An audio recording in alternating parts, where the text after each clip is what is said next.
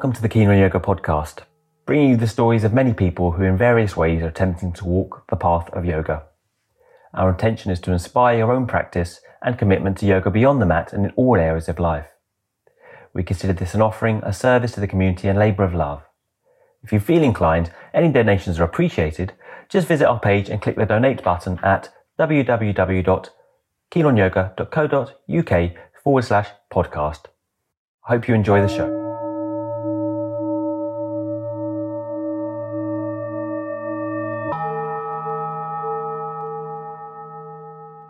Today's guests on the Keen on Yoga podcast are David and Stephen Flynn of the Happy Pear Cafe.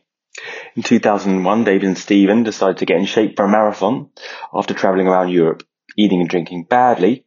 After trying a few different approaches, they found the plant-based diet worked best. Inseparable twins, they shared a wardrobe until they were 20, declaring first up best dressed. They started the Happy Pear in Greystones, County Wicklow in 2004, when they're only 24 years old, as a place to buy organic veg and whole foods. After working hard, they opened a cafe and have gradually grown the business into employing over 100 people. Online courses, 4 cookbooks, a sprout and wheatgrass farm and roastery followed, as well as their own line in Waitrose and filming for Jamie Oliver's Food Channel, amongst many other things. Their cookbook, The Happy Pear, was a #1 bestseller for 2 years in a row, outselling Jamie Oliver's this Christmas. Their message is engagement, inclusivity and fun in diet. Outside work, they have 5 kids between them, but are still up baking bread at 5:30, training, then ready for their famous dip in the sea, which they do every day of the year, even when the water is officially freezing. You can find out more about them and their recipes on their website, thehappypear.ie. So welcome to the Keen on Yoga podcast, the Happy Pear twins, David and Stephen Flynn. Welcome. Oh, thanks, cheers, man. Good to be here. Yeah, genuine. Yeah. Great to have you. Great to have you. So, can you just give us a basic intro on how you got into how you got to where you are with the vegan food and yeah, just like a little bit of that. Highlights reel. 20 years compressed in 2 minutes. Okay, cool. So we're identical twins, Dave and Steve Flynn. We're both 41 at the moment, and we grew up eating in a small little town in Ireland, Greystones, right by the sea. Quite idyllic. We didn't realize at the time that it was so idyllic because you didn't have any reference point. And like as teenagers, we're meat and 2 veg. We grew up in a family of all boys, so very alpha male, like growing up in a pack of wolves, really. All boys schools, a lot of rugby. You know, at the time when we finished school, we were playing semi-pro rugby. We were big into booze and loads of burgers and pints. We were doing male modelling. We were off nearly scratching golf. We were overachievers in loads of ways. And then we ended up, after studying business, we both felt a little hollow. So we kind of decided we'd kind of tried a lot of things that society said you should do to feel good and be successful. And we kind of failed in a lot of them. That then one Christmas, Steve said, I'm going away and I'm not coming back till I'm happy. And I was like, okay, cool. I'm going to go somewhere else too. So we split up separately, and Steve went away to Canada you went away to Whistler to go be a snowboard instructor. And I went to South Africa to go be a golf pro. And it was just a journey to learn more about life, really, and to try to understand ourselves as individuals and where we feel most at home and what we're interested in. And this is back in 2001, so it was quite a while ago. 20 years ago. And it was, I guess, on that journey that we realized we were much more interested in health and happiness and community.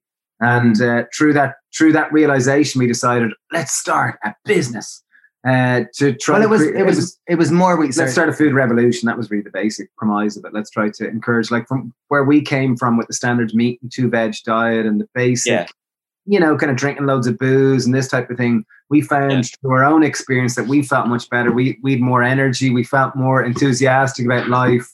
And we thought, geez, I wonder, can we start a food revolution and encourage others to experience the same? So we ended up leaving. We left in 2001 as 2 like jocks wearing Ralph Lauren shirts, Levi jeans, Nike Air Max, with short, kind of tidy little rugby player hair. Yeah. And then we came back 2 years later as long-haired hippies with beards that wore plaid pants, that were now vegans, that did yoga. We're into swimming in the sea, and we're now starting a vegetable shop. So people thought your parents must have been pleased. But not only our parents, like we're from a small little town, so like all your mates as well.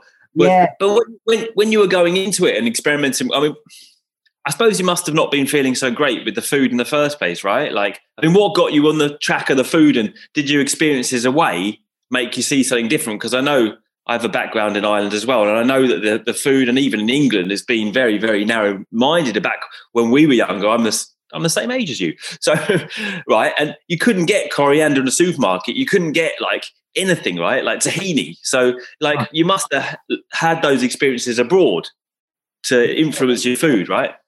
I think at the time there was no realization that we felt bad and that we could possibly feel better. It was more just curiosity, a kind of a restlessness, a sense of curiosity. I wonder, is there more to life? And it all kind of came about. A friend was turning 40 when we were 21, Tommy Kelly, and he kind of said, lads, would you do a marathon for my birthday with me? You know, turning 40, you think it'd be good? And we said, great, yeah, sure thing, Tommy.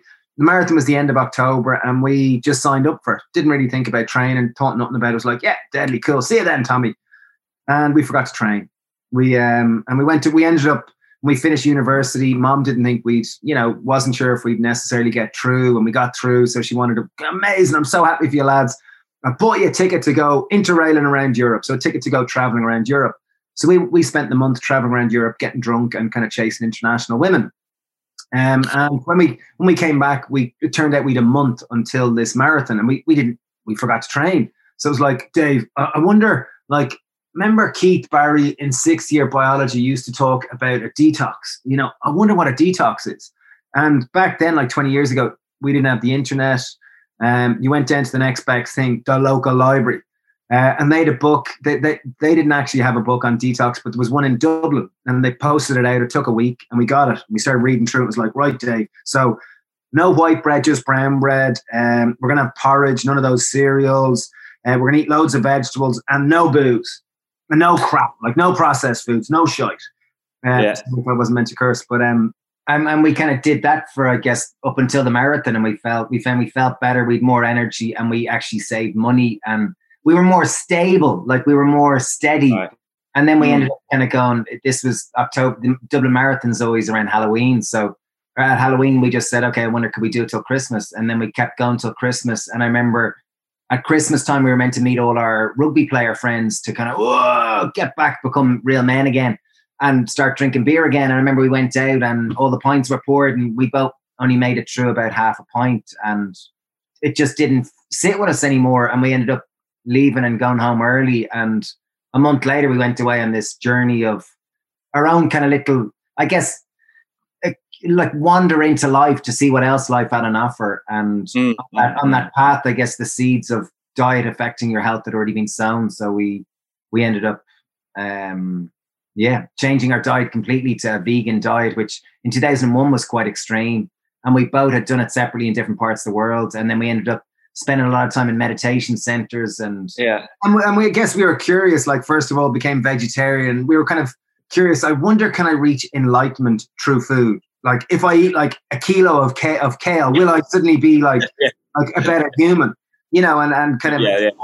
And then I remember in Whistler, there was a place that served this vegetarian chili that had 8 different vegetables in it. I remember eating it, thinking like when are all these like superpowers going to kick in? When am I going to like have much more energy and feel like stronger and all this?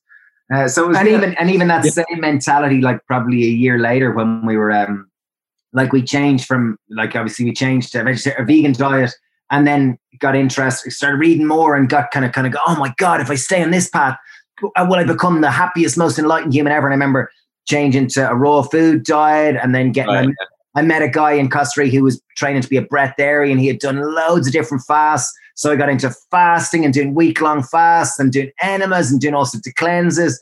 And then and then after that, we ended up coming home and starting the vegetable shop. We started with a little vegetable shop age 24, and we called it the Happy Pear. And the whole idea was to try to, inspire others to live a happier life, a healthier life, really. So obviously you're feeling better with that diet, but it wasn't primarily for ethical reasons, first of all. It was just because you were feeling better out of it, right? Yeah. Yeah, and curiosity. Total curiosity was like, this feels good. Let's see what happens. Let you experiment. And you must have, just as a sidebar, you must have lost or changed your social circle a lot, right? Hugely, yeah. Well, yourself, as you change your diet and lifestyle, you need to try to create an environment that supports it. So I think when we came back, if we were to hang out with our old mates, we'd be back boozing and drinking meat and, rugby again. But we clearly didn't want to do that. So one of the main reasons, or the most selfish reason why we started the Happy Pear, was we wanted to create kind of a physical location where we could build a community that would support this way of life.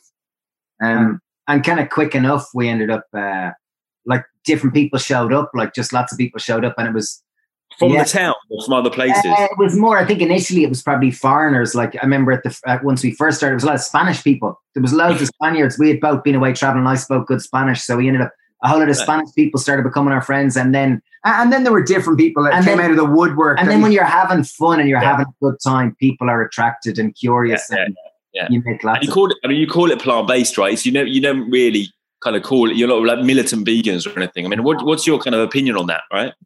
For many years we were militant vegans. I think you were quite proselytizing, quite, Well, like at the start, I guess, but when you're trying to fight to maintain your own identity when you're in like back 20 years ago, it was really weird being a vegan. You didn't tell people because it was so obscure. I remember we came back from traveling, and I remember having to call up a friend, Gavin Keller, and ask him, Gav, can I speak to your brother, Andy? He's the town vegan, isn't he? And I remember it was like, Andy, how's it going? You're a vegan, aren't you? Any chance we could meet up and talk about any chance we could meet up and talk about what it's like to be vegan in Greystones? And it was like that. So you didn't really tell people, and you had to fight for your identity, because otherwise you're going to be swallowed up, because it was like, what? You only eat vegetables? You're weird. So there was a bit of that, but I guess over time we realized that I think as we became more comfortable with it and it became less of this big, I'm vegan. Suddenly it's something that just, I think when it became more socially accepted, or maybe within ourselves, like I'd say certainly the last 10 years we've been, it's our message has never been about trying to make anyone a vegan or a vegetarian. It's just trying to eat more fruit and veg, because genuinely it makes you feel better, like in the vast majority of cases, whole foods. And you remember on another interview, I think, saying your parents or your mum was really upset when you came back, and you said, I'm not going to have that meat anymore. And, she was kind of offended, right? Like, and I think a lot of people have been in that experience. And how did you change it? Because I think now you say that your parents often eat vegan, right? Not completely, maybe, but Yeah, they've eaten vegan for probably 10 years now. Over 10 years or something. So, but I remember the first time we came back, this is 20 years ago, and I remember Mum, obviously the twins, the lads were coming home. Oh, let's cook the fancy dinner. And like an Irish mammy, they always cook, they share their love via food. So we came home, and we said, oh, Mum, we're vegans. Like, we want vegan dinner. And she says, feck the lads. I'm going to cook the beef and I'll cook the lamb. And sure, they can go over themselves. Sure, it's nearly vegetables or whatever.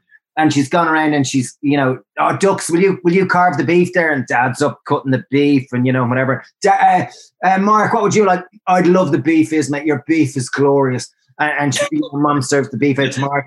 Dara, what do you have? Oh, no, the lamb, thanks. Stephen, what would you like? Mum, I told you I'm a vegan. You what? You're not being fucking vegan in my house. It was that kind of. We went off and said other things, but. What'd you do? How did you change it? How did you turn it around? I think we were fortunate that there's two of us, so that you naturally have an alliance there, and there's a strength in numbers. And I think it just takes time. I think society has, fortunately, over the past recent years, has really changed its paradigm on plant-based food. And I guess they saw it meant a huge amount to us, and they were curious. And Dad's an engineer, and I think we gave him a few books to read. And we gave him China Study. I think it was the China Study and a couple of books like that, and he read them, and they were very rooted in, like, they spoke to an engineer. So he was suddenly a lot more interested in our lentils and our, what we were up to, what the lads were up to. So. Well, I was going to say, like, when you became on this path that you've done for 20 years now, and you've been through probably and changed your diets as well, right? Like, because we know that there weren't such vegan foods around then as there are now. What's the most surprising thing that you learned about the diet or you've experienced? I think it's. I think. Do you want to go? I was just going to say. I think, like, initially, as you said, we kind of changed our diet because it was selfish kind of health reasons. It was like, wow, can I get more energy? Can I feel more myself? Yeah. And then, but there was a good instinct that there was more to it. And I think the realization that all like politics starts on your plate. Like it really does. Like, the world you want to build, you vote for it every time you choose to eat. And I think if you want to build a world that's more sustainable, that's more compassionate, more environmentally sound, like you're probably going to be leaning far towards the local vegetables, like local kind of plants, rather than your animals, you know, because there's just so much inherent more energy in them. And the agriculture systems are very different between animal versus horticulture, you know. And even like society has changed massively. Like when we first went vegan, you couldn't get lentils in the supermarket. You couldn't get tahini. You couldn't get the supermarket didn't sell any of that weird stuff. You had to go to the health food shop. So that's why we started our own. That's why we started our own shop, was we wanted to create an environment that supported us, and that was like anyone that came in was like, "Oh, cool, you're cooking lentils. You like lentils? I like lentils too. And then can we be friends?" And then after a year of starting the veg shop, we started a cafe next door to it. So it was you know, right. First of all, you just had the shop, and then you start the cafe after that. Yeah. So then we had, you know, it was easy. We'd chefs there. You know, we were. And I guess over the 16 years, it's gone from where we've had 4 cafes, you know, a few hundred people working with us. We've written 5 best-selling cookbooks. We've online courses. We've products in about 1,000 stores. There's loads of the businesses, I guess, gone on from me and Dave, 2 hippies with a dream, to where it's become a lot more multifaceted and really fun and diverse as society, I guess, itself. Yeah, no, it's incredible what you've done. And we'll kind of go on to that in a sec. But I wanted to kind of ask you, like, what the change of your diet, when you started, I mean, I suppose you probably hadn't cooked much in your life, or if you had, it would just be some meat in the pan or something, right? So what was your cooking like then? What did you cook then? And how has it changed to what you're cooking now? Obviously, your top cooks now, your top chefs now. Like, what was the evolution, and what were you eating then and what are you eating now? What's the difference? Yeah, I think growing up, at least in Ireland, and as we said, we've 3 brothers, a family of 4 boys, and went to all boys schools and played a lot of rugby. And it was very male orientated, quite macho, meat. And then as we became teenagers, it was meat and beer. And that was kind of it, really. Food was fuel. You didn't consider where the food came from, whether it was healthy or not. It was just the more the better. And barbecue. And our favorite meal was barbecue. Like, you know, it was that kind of. And we played, because there was a lot of the men standing around with cans of beer looking at a barbecue. Whoa! Burning flesh, raw.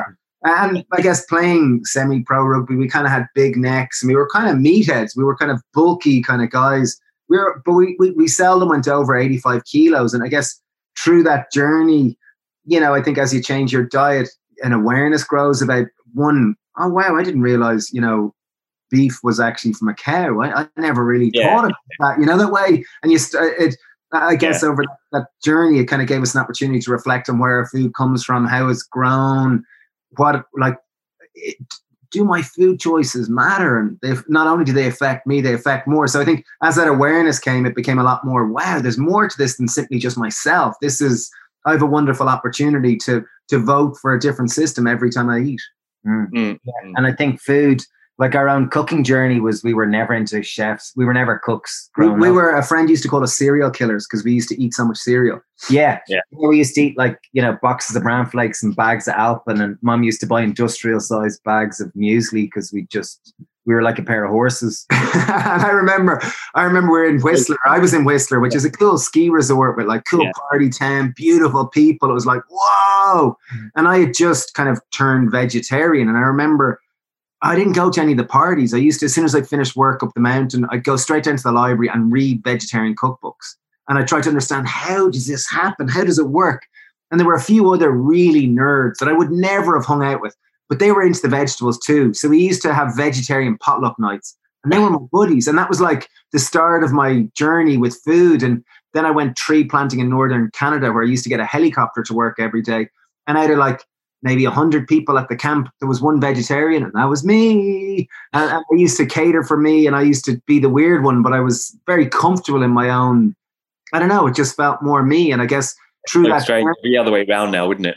It'd be like one meat, you know, and the rest, everyone else is like some kind of vegan, right? You know. Yeah, it's huge.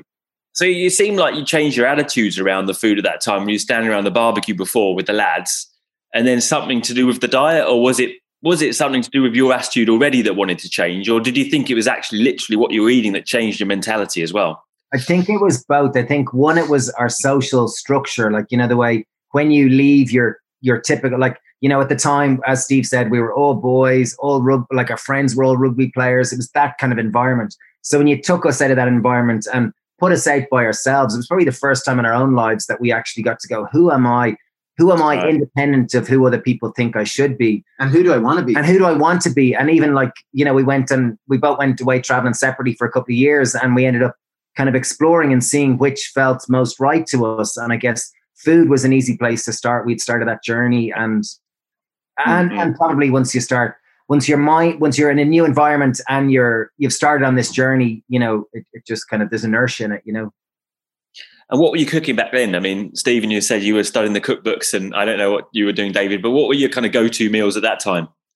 I couldn't even tell you. It was all pretty basic. I remember in Whistler, there wasn't much of a whole food shop or even a health shop there. And I remember there was a shop in the town down the road. And I remember hitchhiking for about an hour in the snow to get to this shop so I could buy bulgur and I could buy barley. And I remember getting back up and thinking, oh my God, I cannot wait to try this bulgur. This is going to give me superpowers. This is like it. And I remember cooking it and tasting it and go, it just tastes like fucking rice. Like, I remember I was so disappointed. You know that way. So I was just curious. And similarly, I was reading a book about sprouting lentils and sprouting beans. And I started sprouting beans and lentils and sprouted wheat berries. And I remember thinking, fuck, I'm going to eat these and I'm going to be like walking around like the biggest, strongest, most intelligent person here ever.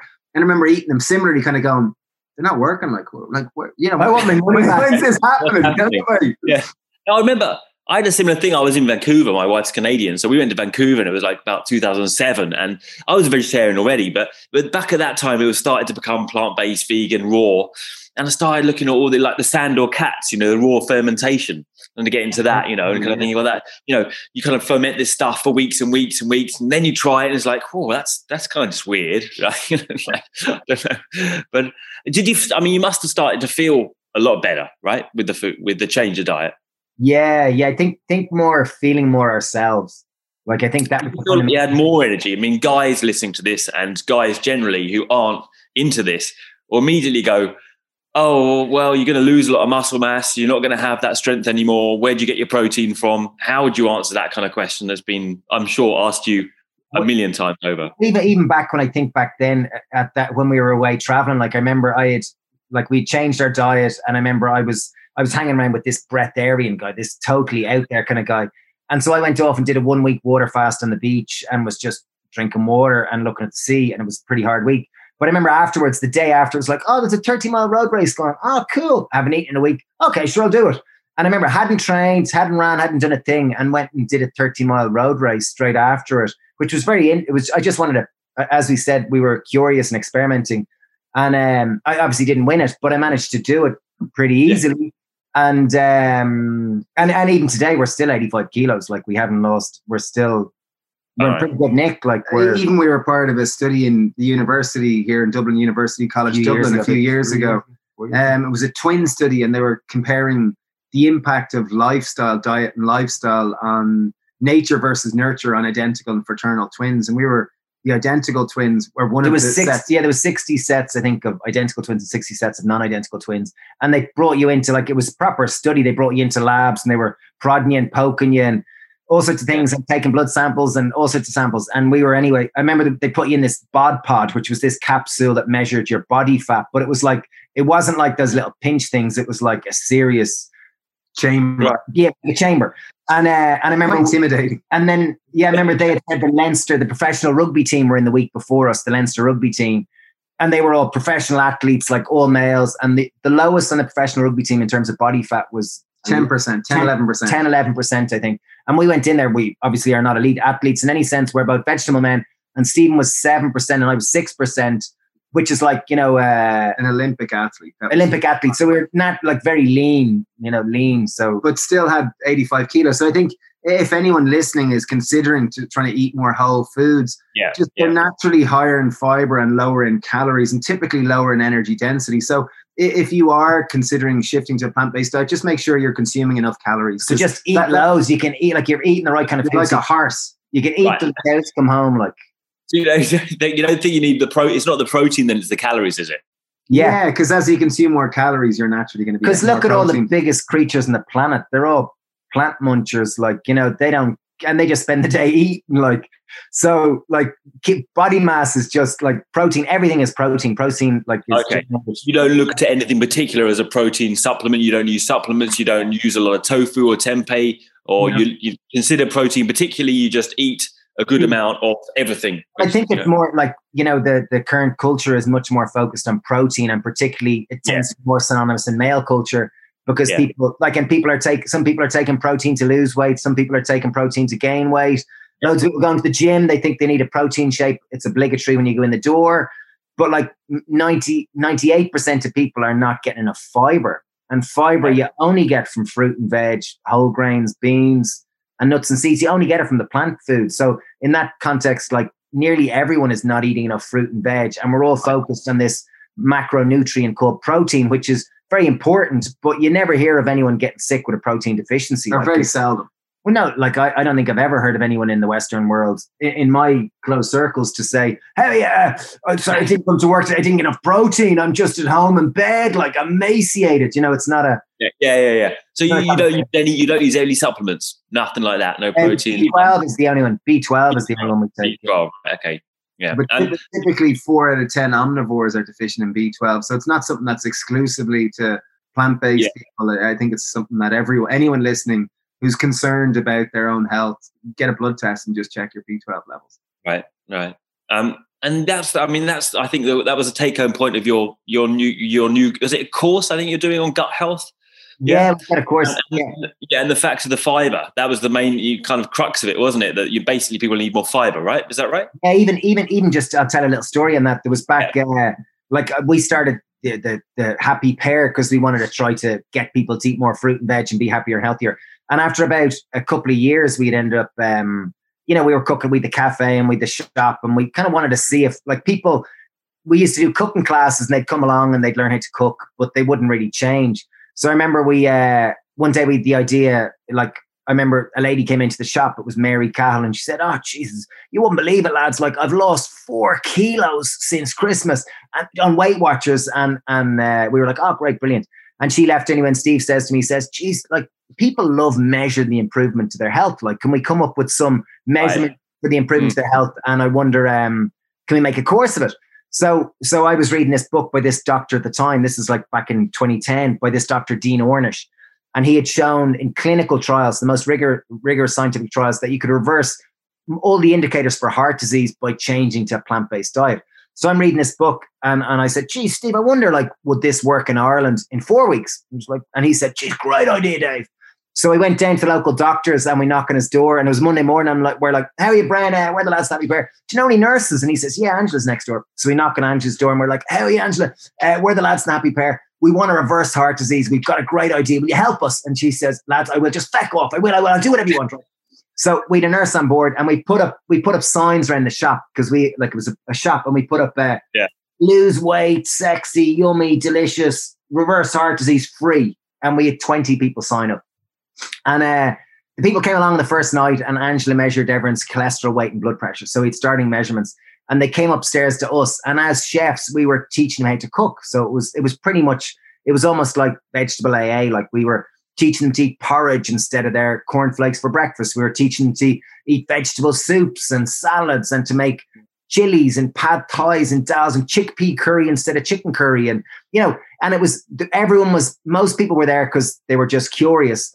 And I remember, at the start of every night, everyone would have their arms crossed, and then you'd start passing things around and they'd go, oh, that's not bad. Oh, that's not bad. And then we used to put on videos of doctors, because it gave a bit of validity to it.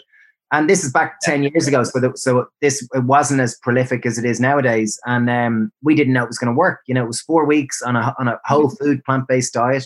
So fruit, veg, whole grains, beans, and nuts and seeds.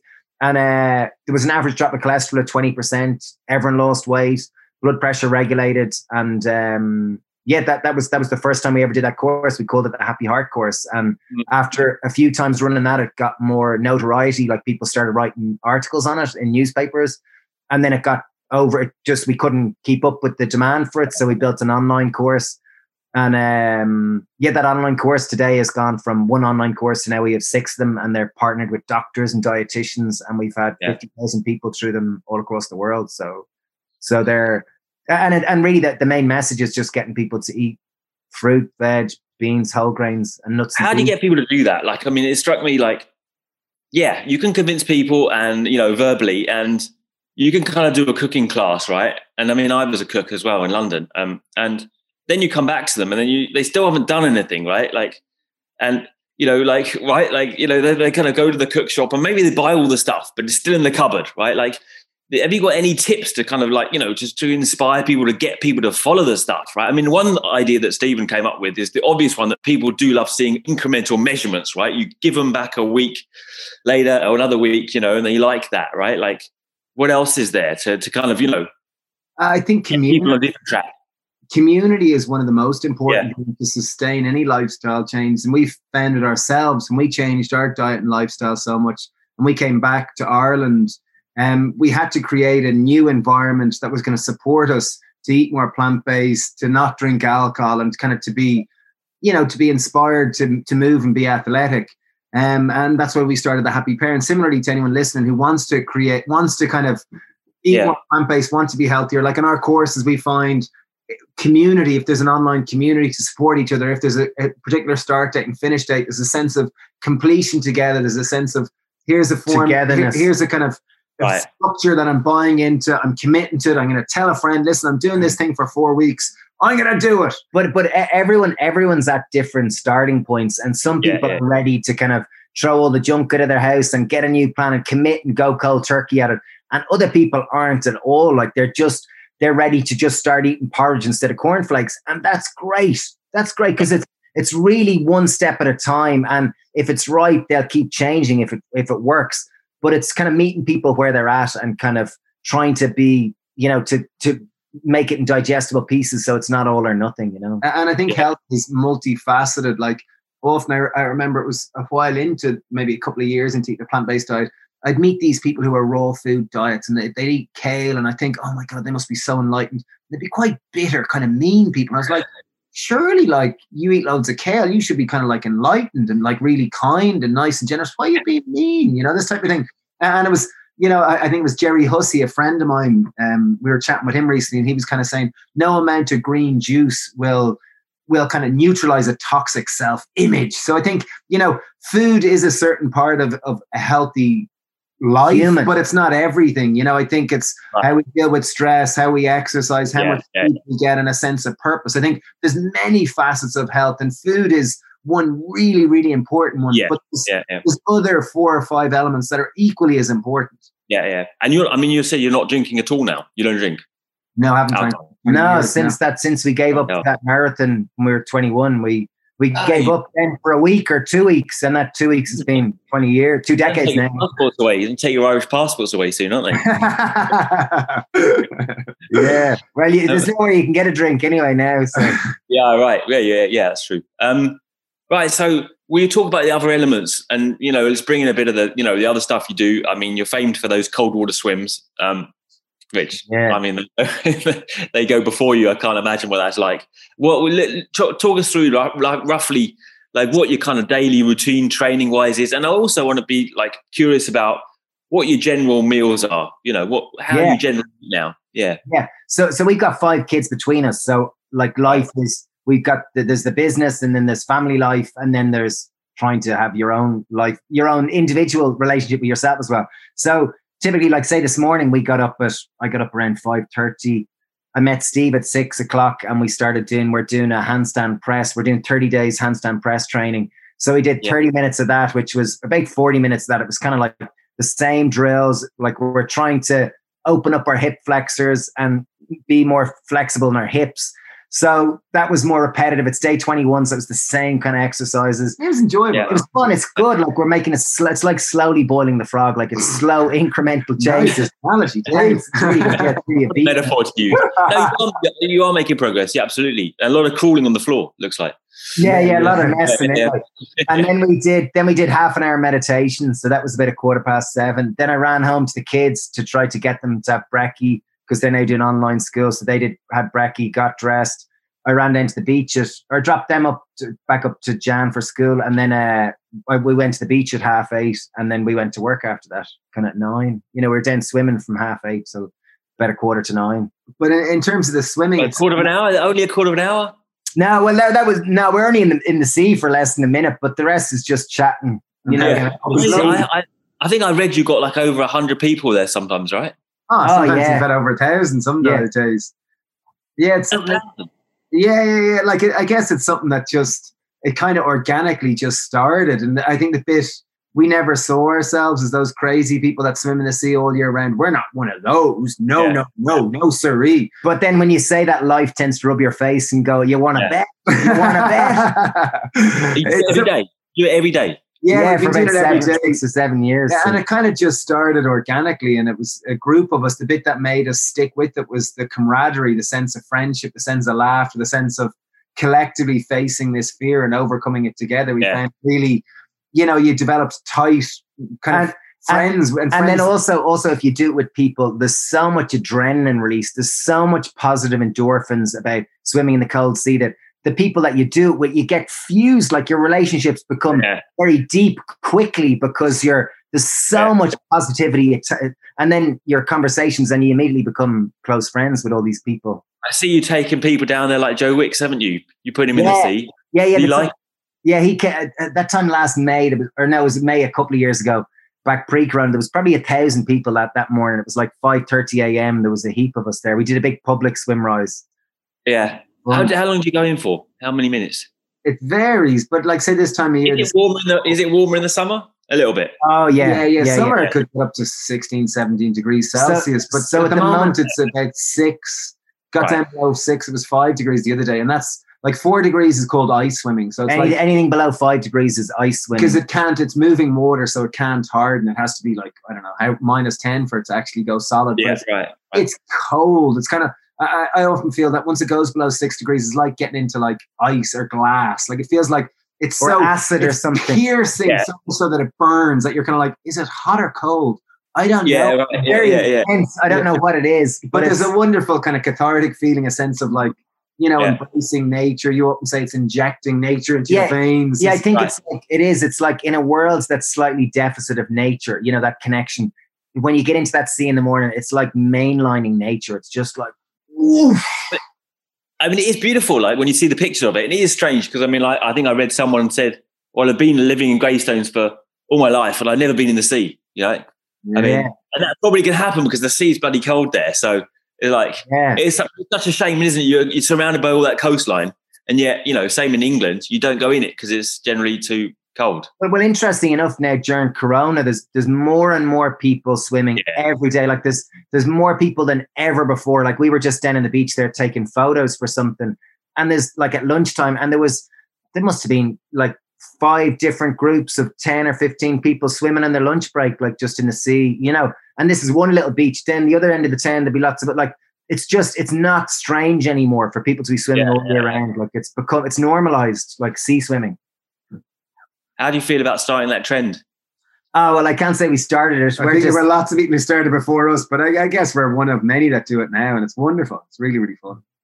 I was going to say, how do you kind of partition your life now, right? You've got that daily routine of the swimming, right? And then, like, what happens after that?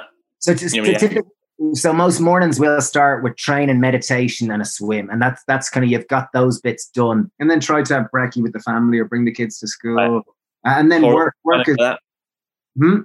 Something like porridge. Something. I mean, we have porridge 365 days a year. My kids love it. I love it. It's maybe not 360.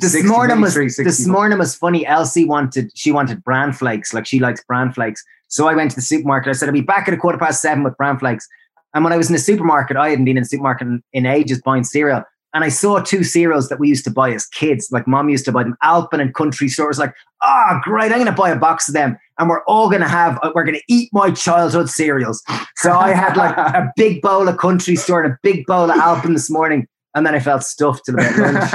And then I gave them to Steve because I was like, I don't want to eat them anymore. They're like, that was fun for a day, but I'll stick to my porridge or chia seed puddings. But our work is very varied. Like we did director's walk from 9 to 10. Then what was I doing? I was doing an online baking course we just launched. So I was kind of doing work on that and our Happy Gut course.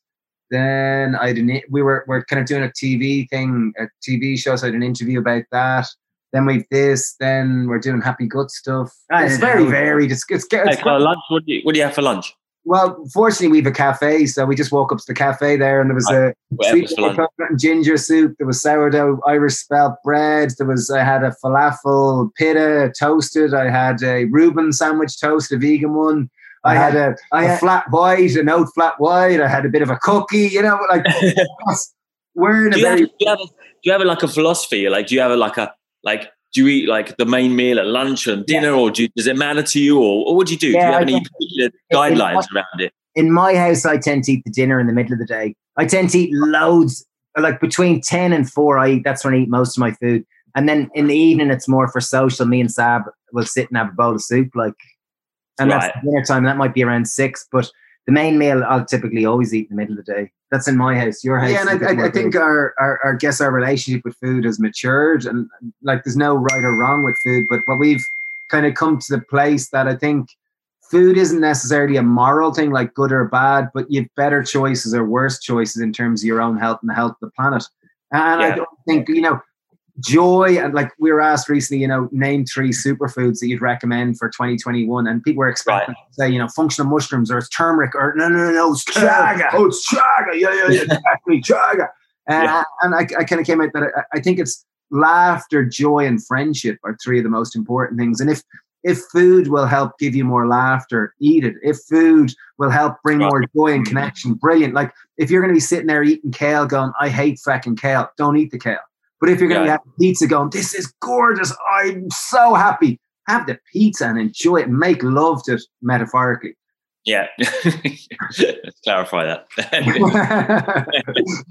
Right. So there's got a basic guidelines, which are quite reasonable, really. And what about, it's kind of bringing people together, right? Rather than ostracizing people. This is my diet. This is my thing. And, but would you ever, like, say you went around to someone's house, and this is the classic thing, they'd cook some meat or something, how would you do then, right? There's probably something like, I guess we're in a fortunate position that anyone inviting us for dinner probably know. But if we were away somewhere and someone invited you for dinner, I'd probably bring something with me to start with. So you didn't have to endure that kind of awkward moment. Yeah. And generally there's something other than the meat. There'll probably be potatoes or something, and just eat a whole lot of potatoes and go, And I've kind of learned over the years not to necessarily be, I'm a vegan. It's like, oh no, I just don't feel like eating that. Yeah, so, thanks to Neil. Because there's nothing worse than the whole conversation about your fucking diet. Yeah. And I think after a while, once you kind of feel more comfortable with your diet, you don't have a need to talk about it all the time. Or to be the center of attention. Like, it doesn't need to be the main thing. It's just part of who you are. So I kind of. What about kids? What about your kids? What do you do with them? Do you give them a free choice, or do you bring them up vegan? Absolutely, yeah. Yeah, well, my daughter May was born. She's 10 now, and my wife's Polish. I was kind of adamant that I want to raise her a vegan. This is really important for me, and I want to lead this. Please support me. And she said, "Okay, cool." And my wife's Polish, and when we go over to Poland, my mother-in-law and father-in-law, they keep all their own animals. It's extremely animal-centric. They eat a lot of animal-based food. And I'm weird. They still, 10 years later, they don't know what to make of me. They love me. I'm still a bit weird. And if I'm leaving May with my mother and father-in-law and going, oh, yeah, see you later now, make sure she's vegan. Good luck. It just doesn't work.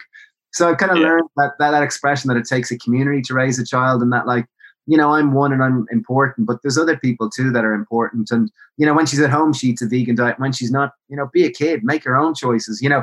What's most important to us anyway, not us as parents, but us as humans, it's kind of to encourage our children to have a good attitude towards food and be, curious and to come to whatever it is that makes sense to them in time. It's funny, my daughter May, she was cooking, she got a Harry Potter cookbook, and she was baking muffins, and it's natural for her now to she sees eggs and it's, oh, that's flax egg. Oh yeah, I'll use this. She'll naturally convert any recipe to be vegan, because that's what daddy does. That's what we do, isn't it? That's hilarious. Yeah. And in my house, I've been separated for 6 years. So my kids go between 2 houses, and their mom is not vegan. So with her, she eats it great. She eats a lot of fruit and veg and a lot of whole foods, but there is lots of animal foods as well. So in my personal house, there's, it's Daddy and Sabrina, they eat plant-based diet. So they eat a vegan diet with us and they're grand with it. And it's interesting, because we have lots of interesting discussions. So there's no forcing of anything on them. They are very much do their thing. So. Yeah. You can find substitutes for eggs, etc., now quite easily, right? Like things have changed, right? Like it was a lot harder early on, right? Like I remember being stuck myself a lot of times. You'd be at a train station or something or somewhere, you need something to eat, and it'd be like nothing to eat. Yeah.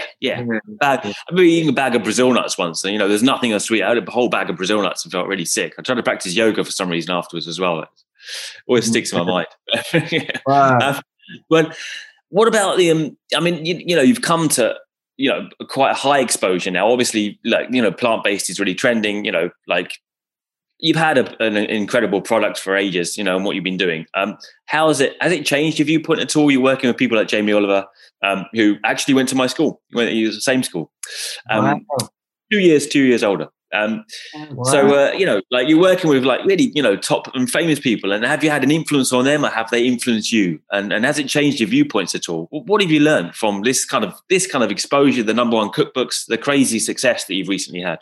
Well, I think like anyone you meet, like whether it be Anne here from across the road, we all have an impact on each other, whether conscious or unconscious. And often when you meet these people, often you realize, they're just like an insecure human like me, trying to do their best, and I think once you see beneath the veneer, you kind of realize that they're a lovely human and they're doing great work. But, Mary across the road with her dog called Charlie is equally as important. And it kind of, I don't know. It's almost like you see beneath the veil or the veneer of. But I think the one thing, like that's one thing that you'd say. I would think that like sometimes you have these ideas that and it's more a cultural programming that money, houses, sex, fame. These kind of are the things that lead to happiness. That's the one of the underlying cultural messages that we get subconsciously, and it's kind of baked into a lot of us in the Western world. Yeah. I think meeting these people that are quote unquote very successful in that kind of way, you realize that they're kind of almost shifting more into how do they have a better relationship with themselves, that they've kind of they've done those things that you're meant to do to be successful. And now I almost see more a shift that they're more interested in their relationship with themselves and the things that are less measurable, that they're more curious about those things.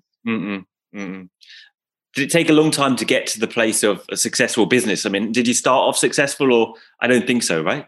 No, we started off two hippies with a dream in a little red van. We used to get up at 4:30 a.m. and go into the fruit market and come back and sell vegetables. We would have taken a holiday for the first 7 years, and it wasn't because we wanted a holiday. It was like, we're just having way too much fun. This is deadly. I don't want to do anything else. And, once we opened the cafe, I kind of trained up as a chef underneath our head chef at the time. And then I was cooking and I was fascinated with it and I was doing what I loved. And it was like a mission. And even I think those definitions of success is so arbitrary. And I guess COVID has made most people realize like what is success and what, it certainly gave a lot of people the time to reflect on what is success and what is important. And I think we've been on this journey turning 40. We're 41 now. And, turning 40, there's a milestone of kind of going, what's important in my life? Am I prioritizing the right things? And COVID also amplified this for the whole last year, that what is successful is so arbitrary. Like the typical measurements of success are no, when I look in the mirror in the evening, I feel happy in myself, that I'm making time to meditate, that I'm being a good role model for my kids. I'm a good twin brother. I'm all those things I think are becoming much more and more important rather than how many books did we sell this? Did we sell loads of books? Yeah, so loads of apples. Loads of apples. Brilliant. Yeah, millions of apples. Because those bits are all fun, but ultimately we're all sitting by ourselves. Right. Sure enough. Yeah. What about if just a practical question. What about if you're really busy and you want to keep up the diet, right? And, you're traveling around, you're doing all this stuff, and diet can easily go out the window for people at this point, right? You got any tips for quick meals that you go-to meals? This is the meal. Yeah. Well, when we're traveling and we're busy, we always bring a food bag with us. So we're we bring a mobile pantry with us. It's as big as our clothes bag, because food it's been so important to us to just always have decent quality food where you're not stuck on the run and there only is those fast food kind of options. So we'll always bring a food bag with hummus, with crackers, with, probably fruit, with nuts, with, a variety of different type of things, some that last longer than others. And typically when we're away for a few days, we'll always have a food bag and we'll replenish it a few times. And even sometimes it's cool. I quite like traveling without a food bag because I'm forced out of my comfort zone and actually forced to go in and have a little rummage around and go, what is there available? I don't often go to those shops. I should go in and have a little rummage and see, are there more things available that I'd be curious about? So, but we've always... Even when you go to Poland. Yeah, in Poland, a huge shift in Poland. And even you'll always find, I think it's really important for us as a species to get more in touch with hunger. I think food has become, I think it was Rangan Chatterjee who was saying are you eating to fill your stomach or to fill your empty heart? As in, that sounds really, something like that. Something of that nature. I butchered it. Sorry, Rangan. But in essence, it's like food used to be for sustenance, for survival, for a means of continuing to exist. Whereas food now is often a distraction from when we feel sad, lonely, tired. On the moment. Yeah. And we want a dopamine release. So I think hunger is something that very few of us really experience on a regular basis, and that it's often, for a number of years, I used to fast a day a week, and I found it very beneficial for just becoming more aware of my relationship with food. And just now, he hasn't fasted for about 10 years now, just to clarify. If he's trying to big himself up there now. I agree. I was going to say that. Well, I was just bringing you back down in case you're trying to paint a picture of you. No, but I guess, if you are traveling without, great food choices, look at the times when you sit and you eat just 10 apples. Or eat a bunch of bananas and go, geez, they were lovely. I'm sick of bananas now, though. Probably, yeah. Where are you going next? What are you doing next? Going to the office, probably. Yeah, I'll probably go to the tea. I think we're realised, I think the whole COVID thing's been a really interesting time, as I said, about what's important. And I think certainly not rushing back to jumping on planes and being really busy again. Oh, really? Right. Yeah. No, it's really nice to kind of actually go slow. And, as we said, usually at the turn of every year, we write a big long list of things that we want to accomplish. The achievements we want to what we want to accomplish. Whereas this year we wrote two things and we both came to it separately. It was meditate more and slow down. And that's the work which we're trying to do amongst all the other responsibilities which we have of running the business and having a team and being family men and all the various responsibilities with that. But you got 4 cafes now, or 1? Or how many cafes you got? Because we had 4, but now we're down to 1 because that's what I thought, because of the COVID and everything. Right? Yeah. So, I'm not sure if any of the others will emerge. I mean, it sounded crazy because you're running back in the car, and and then everyone wants to see you at the other cafe, right? I could imagine the seat like that situation. What's but on that line? What's the biggest kind of lessons you learned from running this business over the years? I think one of them, it's easy to fall in for the trappings of kind of growth, and as a business owner, there's people going, geez, you're doing amazing, where you turn over 10 million and you employ 200 people, and what are you doing with all the money? You hear all these type of things, and it's hard not to fall for the trappings of it. And I remember we kind of borrowed a load of money, I think it was $1.5 million, and we were planning on, we built a centralized production facility, and we were going to open loads of cafes, and we found out we were extremely busy, but it was kind of like, what for? Like, what's all this for? And right. Rest and stress. You mean you have a couple of Ferraris in the garage back there? No. Well, I guess we've never really been interested in personal wealth. It's never really been. Oh, really? No, we've never really you still rent a house. I at the moment where I'm trying to buy a house, but Renault give us cars. We've never really been interested in those things. So it's I'm sure they'll all happen, but we're quite happy.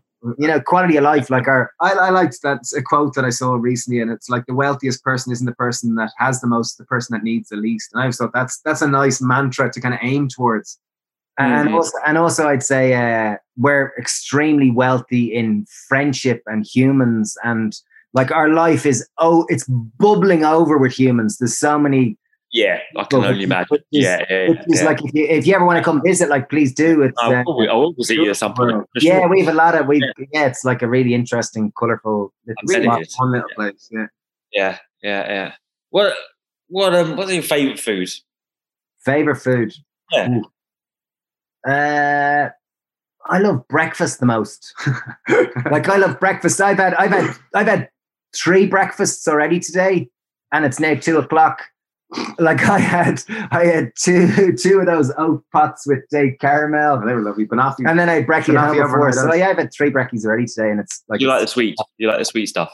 No, he's more the sweet man. Yeah, I love. Like I guess your baking course looks incredible, by the way. Your vegan baking course with the tiramisus and that. Yeah, it's very good. Very good. It really is. And that took months and months of tinkering and messing and experimenting. Yeah. Really trying to delve into the science to understand, what.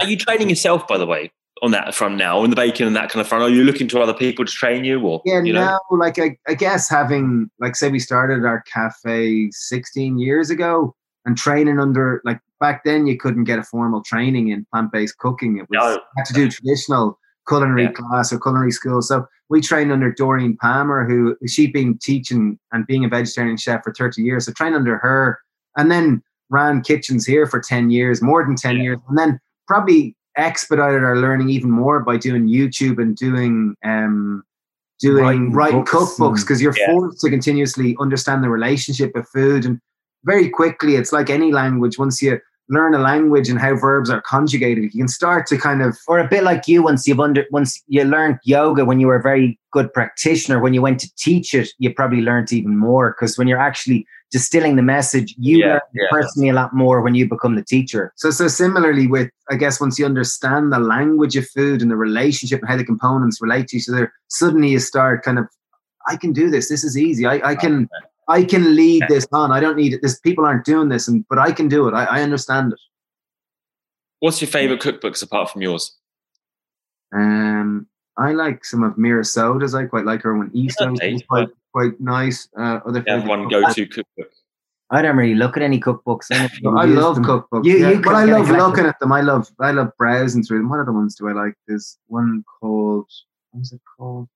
What about have you got that? You mean Yamuna Devi's Krishna's Vegetarian Kitchen? That's good if you like Indian food. That's a trip. Yeah. Oh, that sounds like I got 2 ones last week from friends. They're about doctors. The Plant-Based Diet Revolution. I'm kind of interested in that one because that's good health. That's Dr. Al's. And Bob wrote the recipes, which will be interesting. And then Dr. Gemma's book, I'm kind of interested in. They're about sitting at home, which I will look at some point. So what's the learning now? Learning in meditation, learning more in cooking. What are you looking towards? I think we're fascinated with life, like just curious with everything. I was listening to 2 podcasts yesterday on emotional intelligence. So I was really interested in that. And I'm reading, I read a great book, one of the best books I've read in 20 years. It was called The Surrender Experiment. It was a great one. It was by the guy who wrote that book, The Untethered Soul, which you might have heard of. Right. It's his journey. It was a lovely book. Don't sweat it, I want to read it. Chapters are 3 pages long, which was great for for someone that's not a brilliant reader. Can I talk? One of the favorite things that I'm enjoying right now is, and it came out of coronavirus, was this. We call it a podcast club, and it came about that when Corona came on the scene. A doctor we know, Dr. Zach Bush, he released an interview talking about Corona, and it was very technical and it was very interesting. It was quite different to what mainstream media was going. So I asked a friend of ours, Sean, he's a doctor. Sean, when you listen to that podcast and we can sit around, social distance and talk about, like, is the medical stuff he's saying true, or is he talking quack, or like, what's the story? So we all listened to the podcast. There were 4 of us and we sat around and we discussed it. And then it was like, geez, this is really interesting. Like, we do this next week, and like, Al, you pick a podcast. So Al picked one on Stoicism. So we all listened to it. We just sat around and discussed it. And then there was 5 or 6. There was 5 or 6, and then more people. And then it went online because you couldn't sit near people for quite a while. There's quite a diverse group that swim in the sea, whether they be Linda and Dec, who are in their 70s, and one of them was an ex-nun, or whether it be Eric, who's from Kazakhstan, who's in his 50s, or whether it be, Hugo, who's 25. There's quite a diverse group of people, and everyone picks something different, whether it be about, what is creativity, whether it be about EQ versus IQ, whether it be about... Why they said it doesn't seem like a diverse place, Greystones. Are they coming for your cafe, or how is it so diverse? Or it's just become like that now? Maybe it's just become, I guess, time, like over time or whatever. Right. But it's almost like a little talking circle where everyone listens to this podcast, and then everyone has 4 or 5 minutes to say their thoughts on it. And it's just a really interesting little, because it exposes, almost like a talking circle. It's like the modern day book club, but instead of reading a book, you listen to a podcast. And a book could take a month to read versus a podcast you can listen in an hour. Yeah. And because it's a diverse group, it means you're exposed to a lot of different ideas, and you have to listen to each other, and you have to articulate yourself. Personal. It's very good. It's been a really nice. Yeah. And I guess we've done some of it out when we were allowed to sit outside. We'd sit outside, or then when it's on Zoom, if you're not allowed, you know. Before I let you go, I was going to ask you. You're really quite out there on the social media. You do a great job, but you're quite honest and you're quite out there. And I've noticed a couple of times you're talking about dealing with negativity online. There's a lot of negativity online. You must have had it yourselves. Does that hurt? And how do you deal with it? Yeah, of course, being sensitive humans, I think, like everyone, of course, and the old egos, it's like, oh no, someone said something. I don't want to play this game anymore. We've all had it, yeah, of course. I think being fortunate to have each other, and David goes, Steve, like it's someone that's just feeling bad and they've never met you, and like take it easy, like it really doesn't matter. It's got nothing to do with you, like you know. And I guess it's fortunate having Dave or someone like that can put things in perspective, but some days you feel heavy and you're like, fuck it, I don't want to play that game anymore. I'm going home, you know, that way. But no, by and large, typically I'll only use social media when I feel like I'm something excited and I want to share about. And, you know, that's most of the time. Yeah, unfortunately, that's generally my predisposition. So I'm typically delighted to share and talk and, you know. All right. But at the same time, it's a double-edged sword because, you know, although social media has been a wonderful amplifier of, you know, values that we really hold very close, it's also, as it grows, there's people's expectation, then it's beneficial for the business, then you got to keep it going, you want to keep engagement, you want to keep content coming, and some days you're like, I don't want to play it, but it's like, okay, I got to do it. So, you know, it's a double-edged sword, as anyone who does it regularly. I just hear this like a hungry monster and it's never satisfied, you know, whatever you do, right, there's always the next day. Yeah, right? it's hard. But I guess it's a bit like a yoga practice. People might look at you and go, how the heck do you do an hour every day? Like, that's so hard. But like for you, it's kind of like it's just it's business as usual, you know? So it's, some days it just happens without you even knowing you're doing it.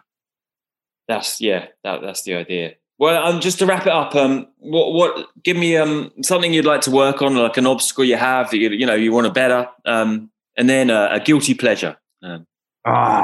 Great. Something I want to work on, meditating more. I'm really enjoying it and being more patient. You know, often, I guess, part of or at least my predisposition, I'm fascinated, I'm curious, I just want to get into everything, I want to do it now. So it's like often in the evenings I can be tired and a little bit overwhelmed. I come home and the kids are just, and it's hard to maintain patience and to not be overwhelmed with it. So, you know, something I'm working on is meditating more so that I'm just, you know, I can be more grounded in my release of energy as opposed to, and then, I'm tired. Yeah. So, yeah, that's one thing. And I'd say I'm probably working most on, like, I think at the root of everything is your relationship with yourself. So I think to constantly be aware of my relationship with myself and how I'm treating myself in each moment, because that's everything at all. So I'd say that would be my thing. And guilty pleasure. I don't see you looking I have a load of pleasures. I have so many pleasures. I love chocolate. I've kind of, I guess as a chef, coffee and sweet things. I've been fascinated with kind of the pursuit of flavor, and coffee has more flavor notes than red wine. And, you know, we opened a roastery back a few years ago, and I've been fascinated with just I saw that. Different origins and different roast profiles and different processing around coffee, how it affects the flavor. And similarly with chocolate, it has so many the subtle aspects of bean to bar chocolate I just adore, and I dream of opening a bean to bar chocolate shop someday. Give me one inspiration to finish off. Inspiration. Maybe a person, a book, or something that inspires you. Yeah. Well, at the moment, as I said, that book, The Surrender Experiment, I thought that was one of the best books I've read in 20 years. It was just, I found it really, really, it spoke deeply to me just about the acceptance of life and the surrendering and the actual, you know, trying to let go of your own ego of what you think is right and wrong and just surrender to the present moment really as much as you can, because there's so much more inherent wisdom in life than we think, and it really is there. If we can surrender to it, it's probably there to serve us in more cases than we think. And retrospectively, you can kind of validate that, but in the moment, it's sometimes difficult. And I'd go with just spending time in nature. I always find that the most. You know, we live in quite a disconnected society that we're inside, we're on screens, we're on social media, and I think you know, it's connecting in with that natural rhythm of life. I think can be very, you know, connect you into a deeper part of yourself and a more satisfying self that's less, you know, affected by the ups and downs of life, where you're more just like, sure, good luck, bad luck. Thanks, guys. Thanks for coming. Thanks for your time. It's been wonderful. Oh, sure. Beautiful. Pleasure. Good Great on you, crack. Adam. Thanks, man. And come visit anytime. Genuinely. Yeah, we've got a little place that we put people up in. So if you do want to come when the world opens up, please just say, hey, I'm thinking of coming these dates, and we can put you up in that place and feed you, and you can swim and do yoga and have a laugh. I don't know about the swimming, but I'll take you up on it. Yeah, Brilliant. deadly. Thanks, Adam. Thanks. Cheers. Bye. Bye. Thanks for the time.